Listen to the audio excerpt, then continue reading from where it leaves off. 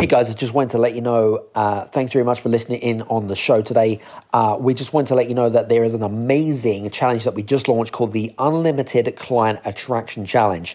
Now, for you guys that are interested in learning more about how you can generate leads. Now, I'm not talking about normal leads. I'm talking about highly qualified leads. How you can learn the simplified strategies that some of the go-to experts like myself and the thought leaders that are using specific types of strategies that are growing their companies at exponential measures. So we're going to be taking you through a 6-day challenge. 4 of the days, we're going to be going through a step-by-step guide of 4 strategies about what you need to do in order to grow your companies.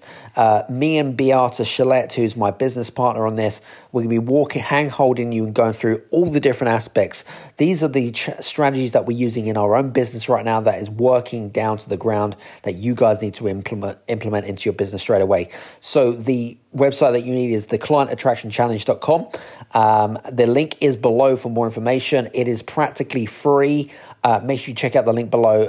It's going to be absolutely epic. Starts October 27th, 6 p.m. UK time, 10 a.m. Pacific Standard Time. We'll see you again on the challenge. Cheers.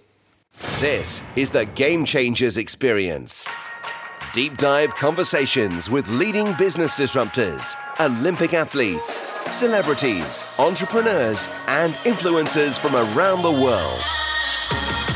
This show will teach you insights about the winning principles in mindset, productivity, marketing, branding, entrepreneurship, business strategy, and more. Hosted by Productivity Authority, business strategist, former elite athlete, author, and public speaker, Adam Strong. Hello, everybody, and welcome to the Game Changers Experience with myself, Adam Strong. And today we have another great guest here on the show, and I'm going to tell you how we met, actually only a few weeks ago. So who do we have here on the show? Someone that is very unique. He's award-winning, and his name, I'm going to get this completely wrong, and he's going to laugh at me in a second. He's H.E. There we go. Is H.E. There we go. But most of his friends call him, they don't call him EZ, by the way, because we were just laughing at that, but Easy. Okay, we just call it Easy. How's that? As Easy sounds good for you. Ez, there we go. Ez Britton, ladies and gentlemen, right? Who is basically the CTO and former member of Impact X Capital, which is a venture capital fund dedicated to funding what we call underrepresented entrepreneurs. And he's also the co-founder of a company called Code Untrapped, working to support diversified technologists and tech startup founders. He also sits as an advisor and mentors multiple different startups in the tech world. He actually started off his should we say, he's got a massive diversity of experience in the investment banking world, especially in the tech hub. And in 2019, he was awarded the Venture Capitalist of the Year, by Industry Tech Alliance.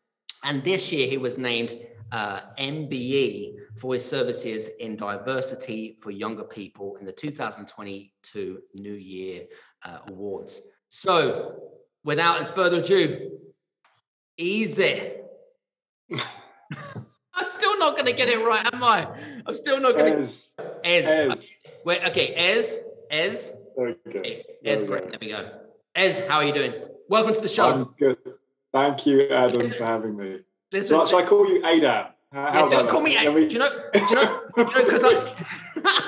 you know, because I'm here in Turkey, ladies and gentlemen, right? So what they call me in Turkish, by the way, they call it Adem. Right. Adem. So you can call me Adem if you want, because I'm in Turkey, right? And I just called it Ez. There we go. I even said it correctly. There we go. Perfect, right? Oh my God, like 50th time lucky. Anyway, listen, ladies and gents, really looking forward to today's conversations. It's interesting how me and Ez actually met through a pitching competition. This was only about 3-4 weeks ago from when we were recording. And he was one of the judging panels, should we say, through a big pitching competition that we had here in London. And interestingly enough, I was there pitching. I was in one of the regional finals. There was a really strong, I mean, there was some really impressive pitches on the evening. And Zed was basically there. You know, he was there judging me and all the other pitching competitors and stuff like that. And that's how we, and just after conversations, after the competition and stuff, you know, we hit off like a house like fire. And I was really impressed with his credentials, but also, you know, there was just some really great conversations that happened. So I just want to say, welcome to the show, my friend. Oh, it's a pleasure, man. I mean, thank you so much for having me. And even though it's kind of like, I must have got your name wrong at least 50 times, but hey, that's just kind of like, but we'll blame your dad for that, because you said that you're originally from Nigeria, right? Well, actually, so my mum was Nigerian. So yeah, that's where the name came from. So yeah, so look, I've had it all my life. It's fine. I get it. You know, you just have to have a bit of patience with people. But you have to be persistent, right? The problem is when you give up. And that's an issue. Right? It's like, you've got to keep going. No, you can get there. We're going to get there. We're going to get there, right? But I'm sure that, like, you know, there's nothing more embarrassing that, especially if you go to an award ceremony and they're like, oh yeah, we've got a great, and then they start presenting, and then they say your name wrong, and I'm like, oh damn it, they said it wrong. There is, but to be fair, I mean, it happens to me as well. I've had to hand out awards where I see the name and it will be an Eastern European name, like Polish or whatever. Yeah. And I'll look at it and I'll say, I have no idea how to pronounce this, literally. And it was, I did an awards for, I won't name the organisation, but a really great organisation. And it was two names that won. And they were both just unpronounceable to me, because I literally had no idea how these names are spelled. So I did my best, but you butcher people's names and it's horrible. And I actually said to them afterwards, I was like, look, you're going to have people with difficult names to pronounce. Of course. Then you need to give us a heads up beforehand so we can pronounce the names correctly. Definitely. Because it is embarrassing, not only for the person giving the award, but especially for the person receiving it. For some people, this is the highlight of their year. For some, it's the highlight of their career. It may well be the first time they've ever received an award. And then you've got some idiot like me up there butchering their name. So you have absolutely, I think it's so important that we put time and effort into trying to understand these things. It's vital. Definitely. Well, listen, looking forward to our conversations tonight. And I know that we really didn't get much of an opportunity when we met in London, did we? And because it was a lot going on and stuff like that. But I just thought I'd kind of take this opportunity to get to know each other a bit more and kind of, you know, dive deep in a little bit, deep a little bit further into your world, in the world of kind of, you know, VCs, angel investing and pitching and stuff like that. You know, it's a whole, I mean, we could probably practically be here all day, ladies and gents. So looking forward to today's conversations, nevertheless. I know that, you know, one of your big, and I think you've exited the business now, haven't you? Which was the health and wellbeing company. Financial well-being, so Neighbour. Yeah. Did you? I wanted to kind of like go into that, because was that where it really started for you out of investment banking? And when you say it, you mean more the entrepreneurship journey? Yeah, exactly. Yeah. Well, actually, I've always wanted to go down the entrepreneurship route.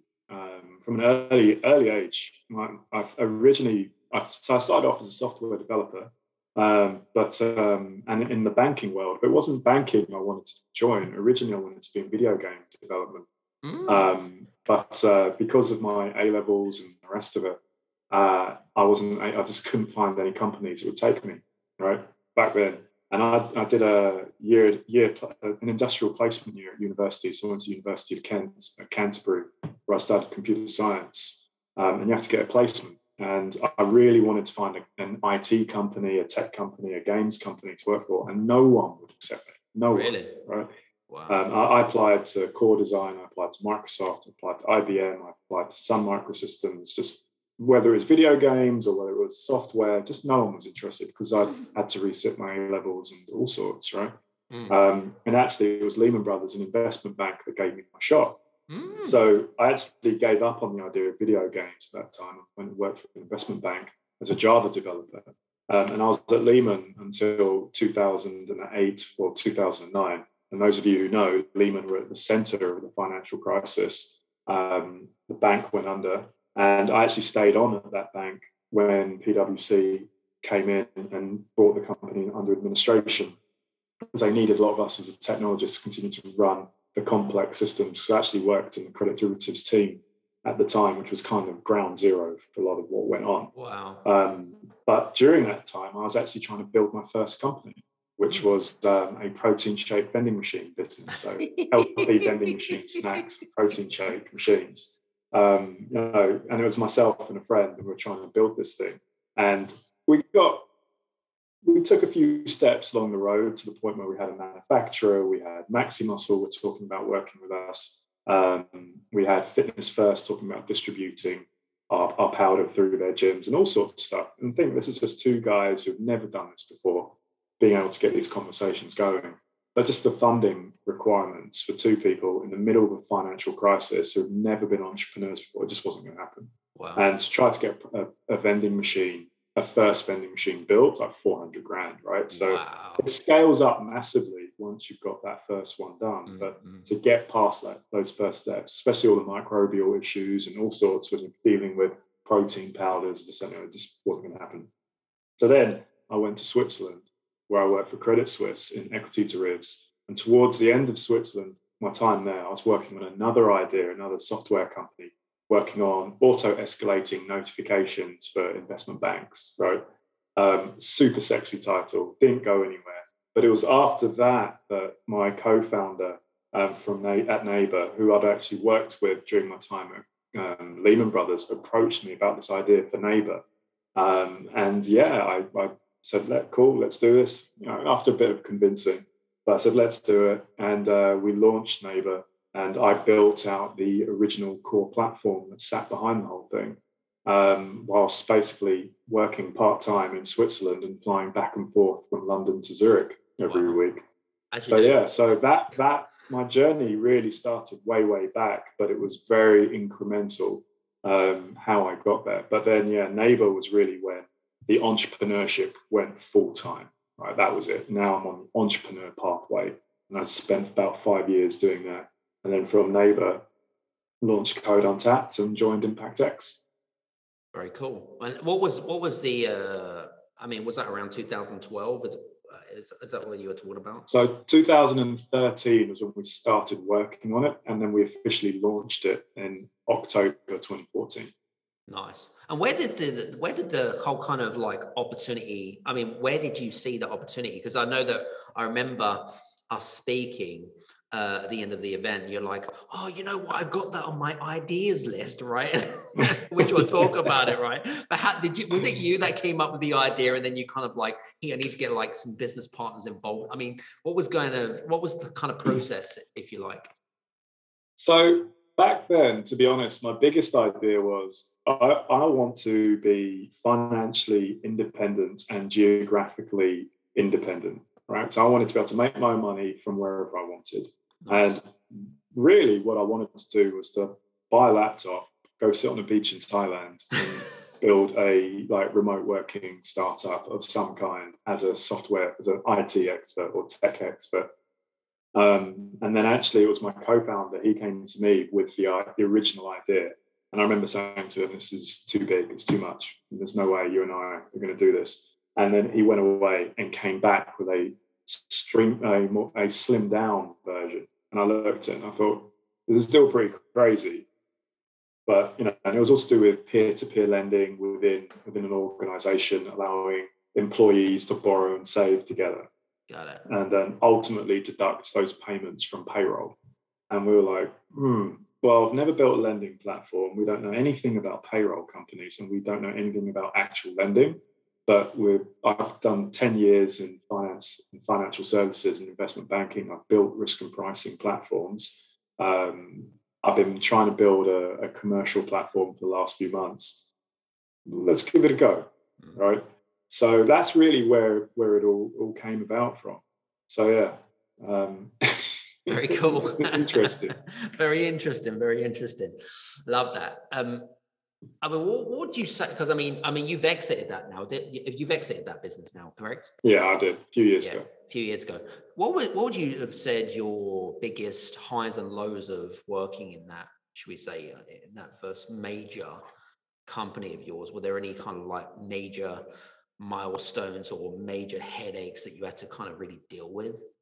Yeah, so it's an interesting one. I mean, definite highs. Getting those first few funding rounds in. I mean, we raised like £200 million, right? Oh, wow. So over the course of building that company, but I still remember the biggest high. Actually, considering we're an online lending platform and I built it in my bedroom. Literally, you hear the myth of the bedroom coder. Literally built it in my bedroom. Writing code, and then actually managed to get to the point where I was writing code at work and doing all sorts of things, right? We won't talk about that. But built this thing, launched it whilst living in Switzerland, and we were working with a client in the UK, so an organisation where we would allow their employees to lend together, borrow and lend to each other. And I still remember that first loan application coming through. And I was getting all the notifications on my phone. Bear in mind, this was in 2013, right? Yeah. Because we unofficially launched and then we officially launched. So I think actually, we went live with a small client in January, February 2014. I still remember that first loan request coming through, seeing it on my phone and thinking, we've actually got a loan request. It's amazing. And then processing it through and doing all sorts. And it's hilarious because that first year, I think we processed maybe 4 loans. Really? Oh, wow. 4 loans. These weren't big loans, right? These are like £1,200, right? 4 loans in that first year. And then this is the crazy thing as a VC now. Any company who said this is our traction year one, I'd be like, okay. Okay, come back later. But that's literally where we started. And then it just grew and grew and grew. And I think that was definitely my biggest high. And genuinely for me, the big highs for me were seeing my team develop and seeing people developing as individuals. Even when they left the organization, eventually, I'll come back to that. But over the years, towards the end, when they left and went on to find work elsewhere, the fact they were able to go from, being paid 50 grand, 40, 50K when I first hired them, to now being able to command 120, 130K when they left me as contractors. That to me was a big seal of approval. I was like, look, I did that. I trained these guys up. They're now worth 3-4 times, 3x what they were when they joined me. That was amazing. Love it. But in terms of lows, I'd say the biggest low at the beginning was actually when my first employee quit. Wow. That was painful. That was a real blow to the ego. It was like, oh my God, why has this guy left my team? What have I done wrong? That was really rough. I forget about that, but no, that was truly a difficult moment.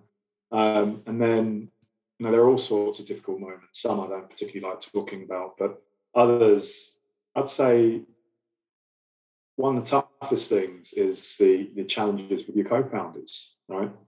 And there were some real challenges between us as a founding team at the very beginning, well, not at the beginning, over time. High pressure environments, high stakes, challenges between founders, CEO, CTO relationships, all sorts of things. And eventually it got to the point where, as the business started to change direction, become less of a tech company, more of a financial services business, where it's really more about relationships and the rest, and partnerships and sales. And I just thought, this isn't really for me anymore. I'm not enjoying this. It's time for me to step away. And I did. I stepped away 2018, I think it was. And then took some time out. It was also when my mum passed as well. So my mum passed of cancer.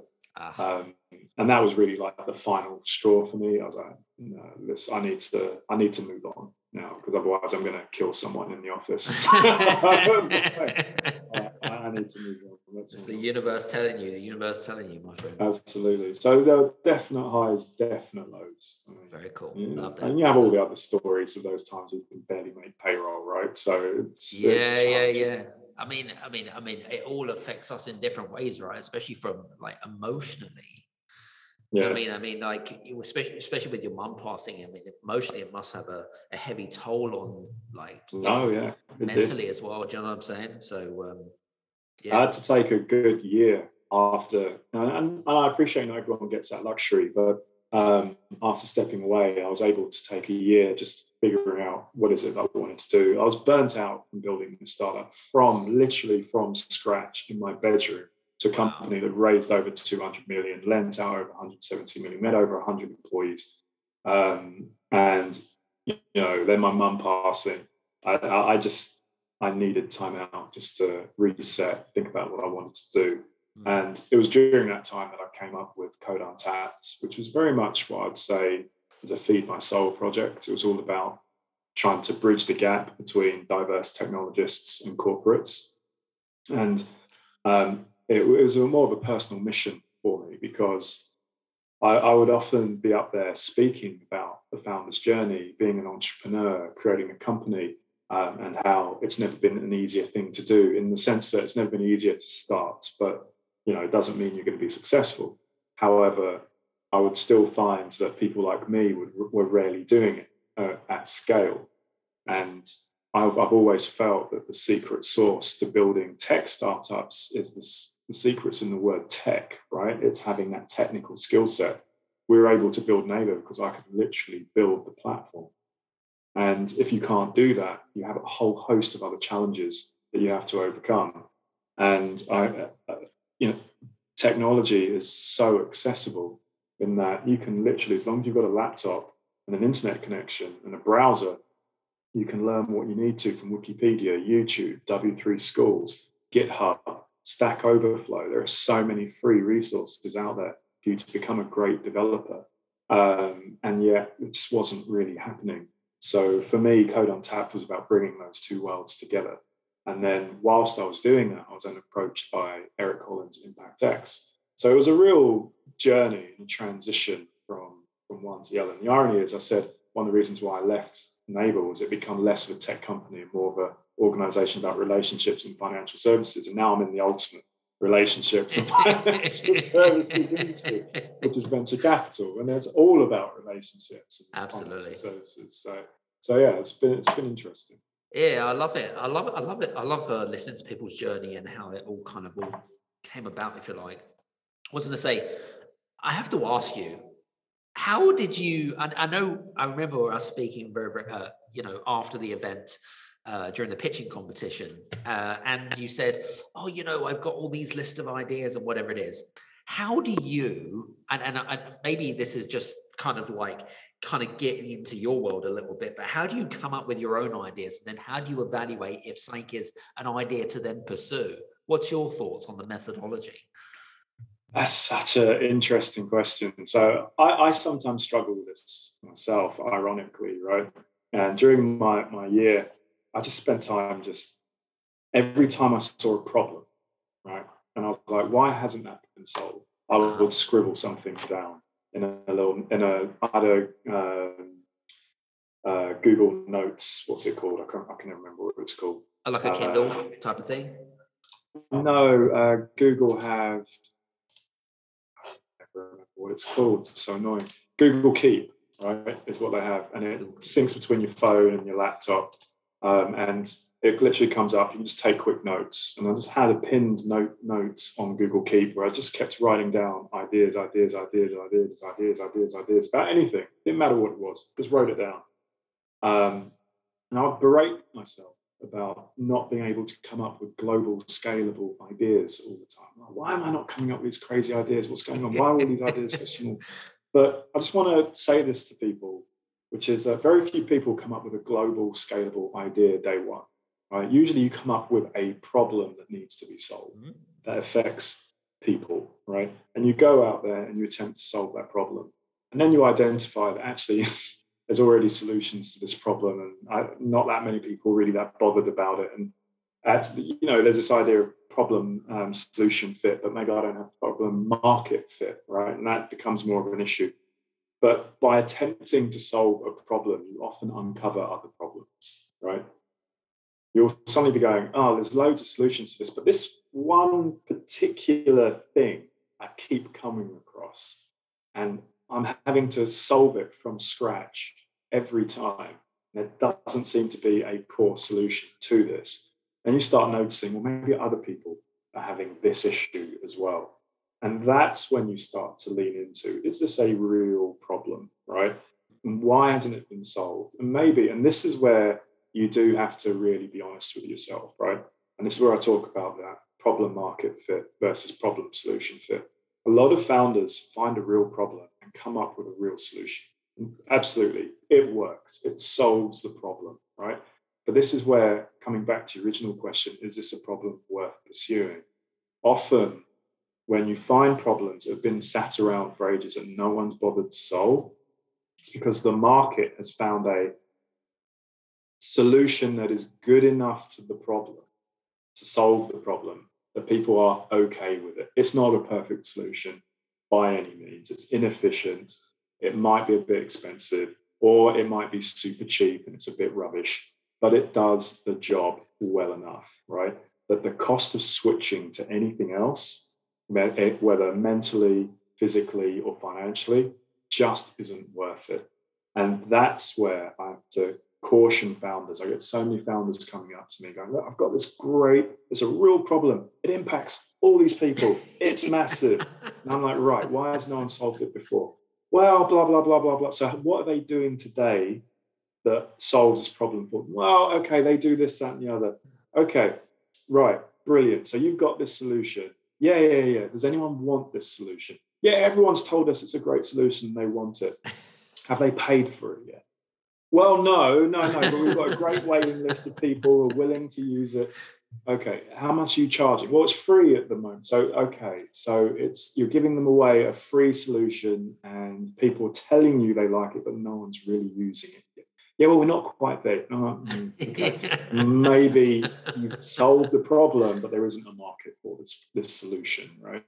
And it's trying to identify those two things that can be really challenging. And that's really a process, ultimately. I always encourage founders to try to get people to pay to use your products, right? And there are lots of products out there which people won't pay for, but generate revenue in other ways. I mean, Google is a perfect example of this, right? No one's paying to use a search engine. No one. There's so many search engines out there. But the data they can gather off the back of that is invaluable. So that's fine. It works, right? There are others where actually you can afford to charge for the product because actually trying to leverage that data doesn't make sense, right?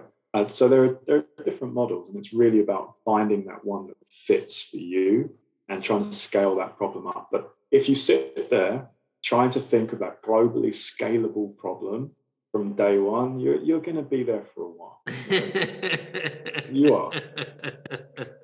Love it. I was going to ask you actually, because you mentioned the word problem probably quite a few times in that. So I have to ask you this question because I wrote it down and it succinks beautifully into the next question. But does having a business or an idea, does it have to solve a problem or a pain point in order for it to be scalable, in order for it to be kind of viable? Do you know what I mean? Personally, I think the best solutions are ones that remove friction, right? Anything that removes friction from the process that either makes it easier, quicker, or more convenient is a winner, right? That's something I've seen over and over and over and over again. Convenience beats everything, right? People will sacrifice quality for convenience and speed. They just 100% will. And there's friction in all sorts of places. Anywhere where there's introduced new regulation, you're guaranteed to see new friction. Anywhere where you're seeing, where you have distance, you're going to have friction. Anywhere where you have supply and demand, you're going to have friction. Anywhere where you have multiple steps in the process, you're going to have friction. Anywhere where there's resource scarcity, you're going to have friction. And it's about identifying those friction points in the system that can be removed. And people will almost always pay for that, right? Because removing friction improves efficiency, which means it improves time, and time is money, right? So if you can save people time, people will pay you, right? Because you can put a dollar value on that, right? And that is always valuable to people. It's a good point. I like the way that you kind of broke that down.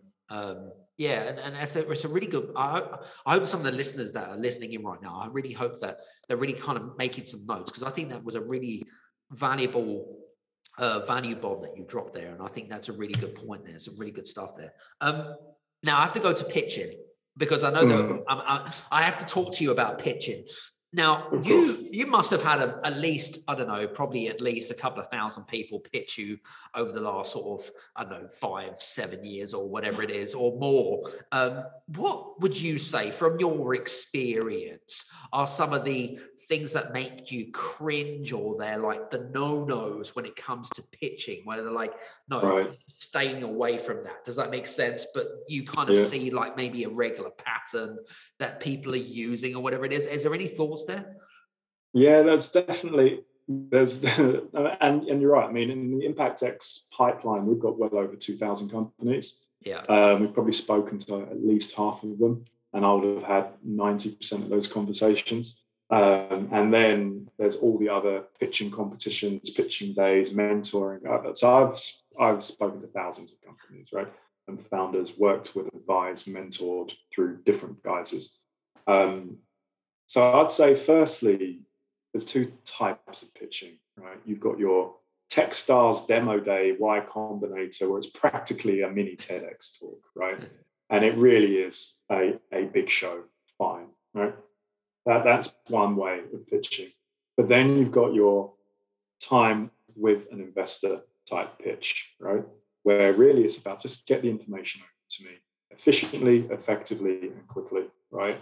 So that we can get down, so that I can understand it, and then I can start asking you key questions.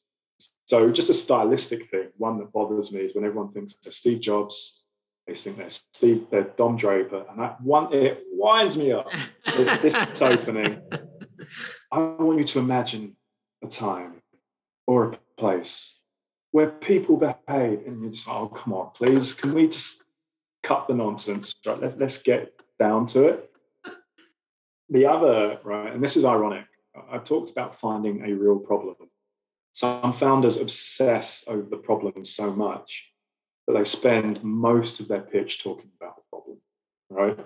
Now, I'm going to tell you, you mentioned, I've spoken to thousands of companies. It is rare that I hear a problem that I've not heard before, right? There are some genuine problems that I'm like, wow, I didn't even know that was an issue, right?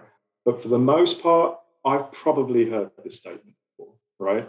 Unless you're really putting a new spin on it, please just get to the core point about the problem, right? And then cool, got it, understood it. Now let's talk about what the actual opportunity is here and how you're solving this problem, right?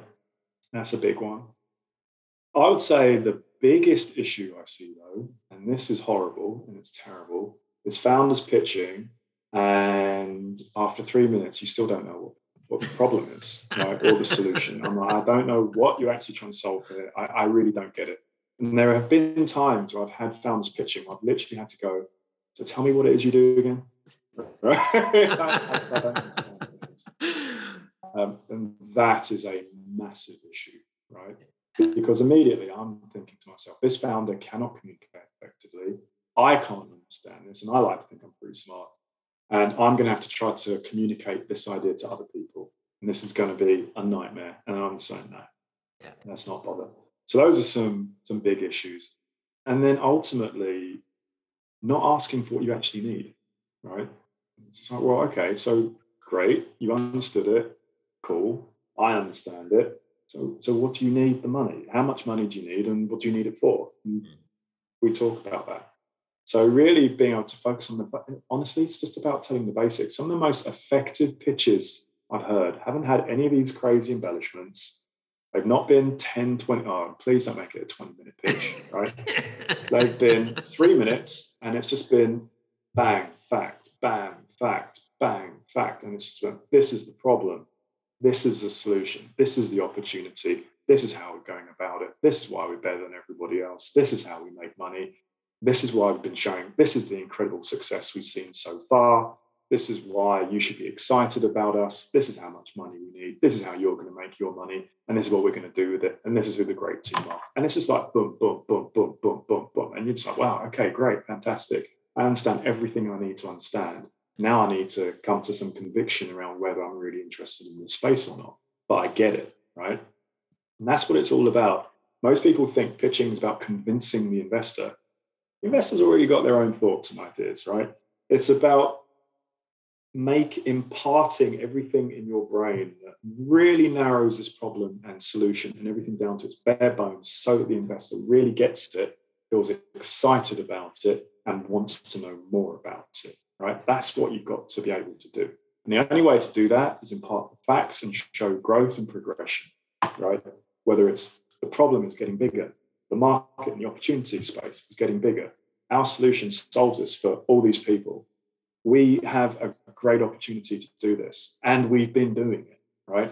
We've solved it for X people, and more people want to buy our solution, right? So everything up and to the right, whether it's the scale of the problem, scale of the solution, scale of your success so far, whether it's what you're going to be doing in the future, it's all about showing that sense of progression and growth, right?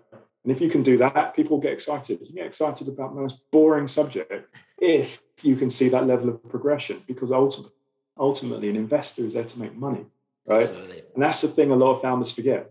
The investor is there to make money. Explain to me how I'm going to make money. That's as blunt as it is, ladies and gents. As blunt as it is. I need to make money, right? That's it is. Right. I'm not your friend. I'm not your mate. Exactly. I might have a core mission and a belief. Absolutely. I'm here to invest in diverse entrepreneurs because I believe it's a major social problem and I want it solved. But I also need to make money at the same time. Absolutely. Right? So I need to know, how am I going to... I know I'm solving my social issue because otherwise you wouldn't be in this room talking to me. So great, we've solved that particular problem. Now I need to figure out how you, out of the other 2,000 people that I'm looking at, are going to make me and my fund and my investors money, right? That's what I've got to understand. And so many founders forget that. You know, I remember when we shared our experience, when I was pitching to you and your colleague on the London night.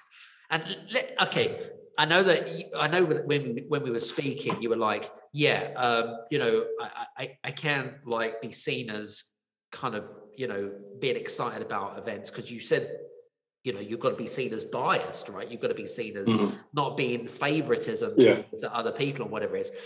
Be honest. What do you think of the big Clean Ocean Alliance that I've come up with? What's your thoughts about that? Because I know that you had it on your ideas list. Yeah, I did. I had it on my ideas list. Cleaning waterways with automated drones. That's so funny. I love it. I think it's critical. I think so. As much as I said we need to make money, ultimately there is no money to be made if the planet is dead. Right? It's just that straightforward. Same with climate. And there is money to be made in clean solutions, clean tech, green tech, all of it. There is money to be made. There's lots of money out there, right? Yeah. So it's not about becoming the next WeWork, the next Uber, although everyone says that, blah, blah, blah, blah, blah. I need to get a return. But also, I have a very strong mission-driven approach to things as well, right? And for me, clean oceans, clean water is critical. It's the bedrock of of the entire ecosystem that we live in, right? So if we don't take care of it, if we don't deal with it, we have a real issue. So it's definitely a space that I'm excited by and interested in. It's just how do you build a scalable business in that approach, right? And what is there that can be done with it? That's really where it comes down to. So absolutely an area I'm excited by. And I work with the water sector as well through Spring Innovate, so the Water Sector Centre of Excellence. Water is the product that every being, not every human, every being on this planet requires. Clean water, right? Everyone needs it. Everything needs it. And if we don't take care of our oceans and our water supply, we have a massive problem. We're not even talking about carbon capture and the rest of it, and the damage being done through warming oceans and blah, blah, blah, blah, world. We're just talking about plastic in our oceans in this particular conversation. Absolutely. It's a massive issue, but there is definitely opportunities to be had there as well. It's about identifying which ones work from an investor perspective, which one. And some ideas, to be frank, are better driven by government. Some are better driven by a sovereign wealth fund. Some are better driven by private equity. But there will be those that fit comfortably into the venture capital space, and it's understanding which ones they are. That's the challenge. Yeah, that is the challenge. I love it. Now, I know that we're coming towards the end of our conversation. And listen, this has been a ball, a bit of an eye opener from my perspective, and it's just been really, really good. But for people that are listening in, and maybe they have an idea, or maybe they have a business, and they need to look for some. I know that one of our clients, for example, I know that he's got some investors on board. He's in the software business, so similar to the areas of interest of you for whatever reason. But my last question, I suppose, is how should people like entrepreneurs or people that have got ideas approach someone like you? Because I know that there's a lot of mindset stuff that goes along here and says, there's no way I can get access to whoever, whether it be Peter Jones or the guys from Shark Tank or whatever it is. Like that, there's a real kind of like, you know what I mean? There's a blockage. I'm never going to get access to that, and then they just give up, right? But what's your advice for people that have maybe that kind of blockage, or that have that fear factor of, do you know what? There's no way I'm going to get access, so why should I bother?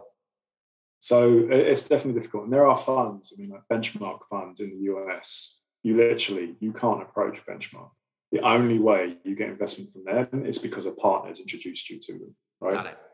That's how it works. And there are quite a few funds out there that are, only warm intro. ImpactX, for example, we have a cold intro process. So we have an intake form on our website. People can apply, right? That's what we look for. Nice. And that's important to us because it's all about increasing the access. But no, absolutely, there are investors for whom you're just not going to be able to approach. That's just the way it is, right? And I think this is the key, right? Is identifying and understanding which investors are right for you, given who you are and what stage you're at and what market you're in, right? Now, that always seems quite contentious, but what I say is it's basically a triangle, right? You've got the three corners of the triangle. You've got founder and team, you've got market and excitement, and you've got traction, right? Those are your 3 points of the triangle.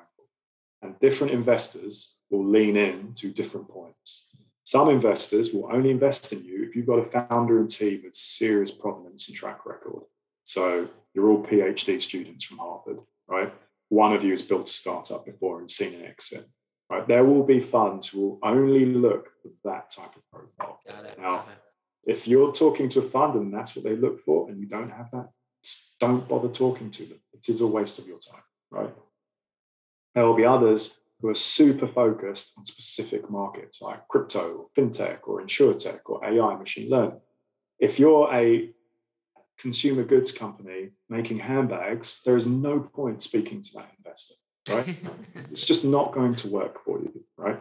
And often you'll get investors who say, I really like your idea, but it's against our thesis, I can't invest. And that is literally how it operates. Like ImpactX, I might love your idea, but if you have not got a diverse founding team, I can't invest in you. I might be able to put my money into you, but I can't put my fund's money into you, right?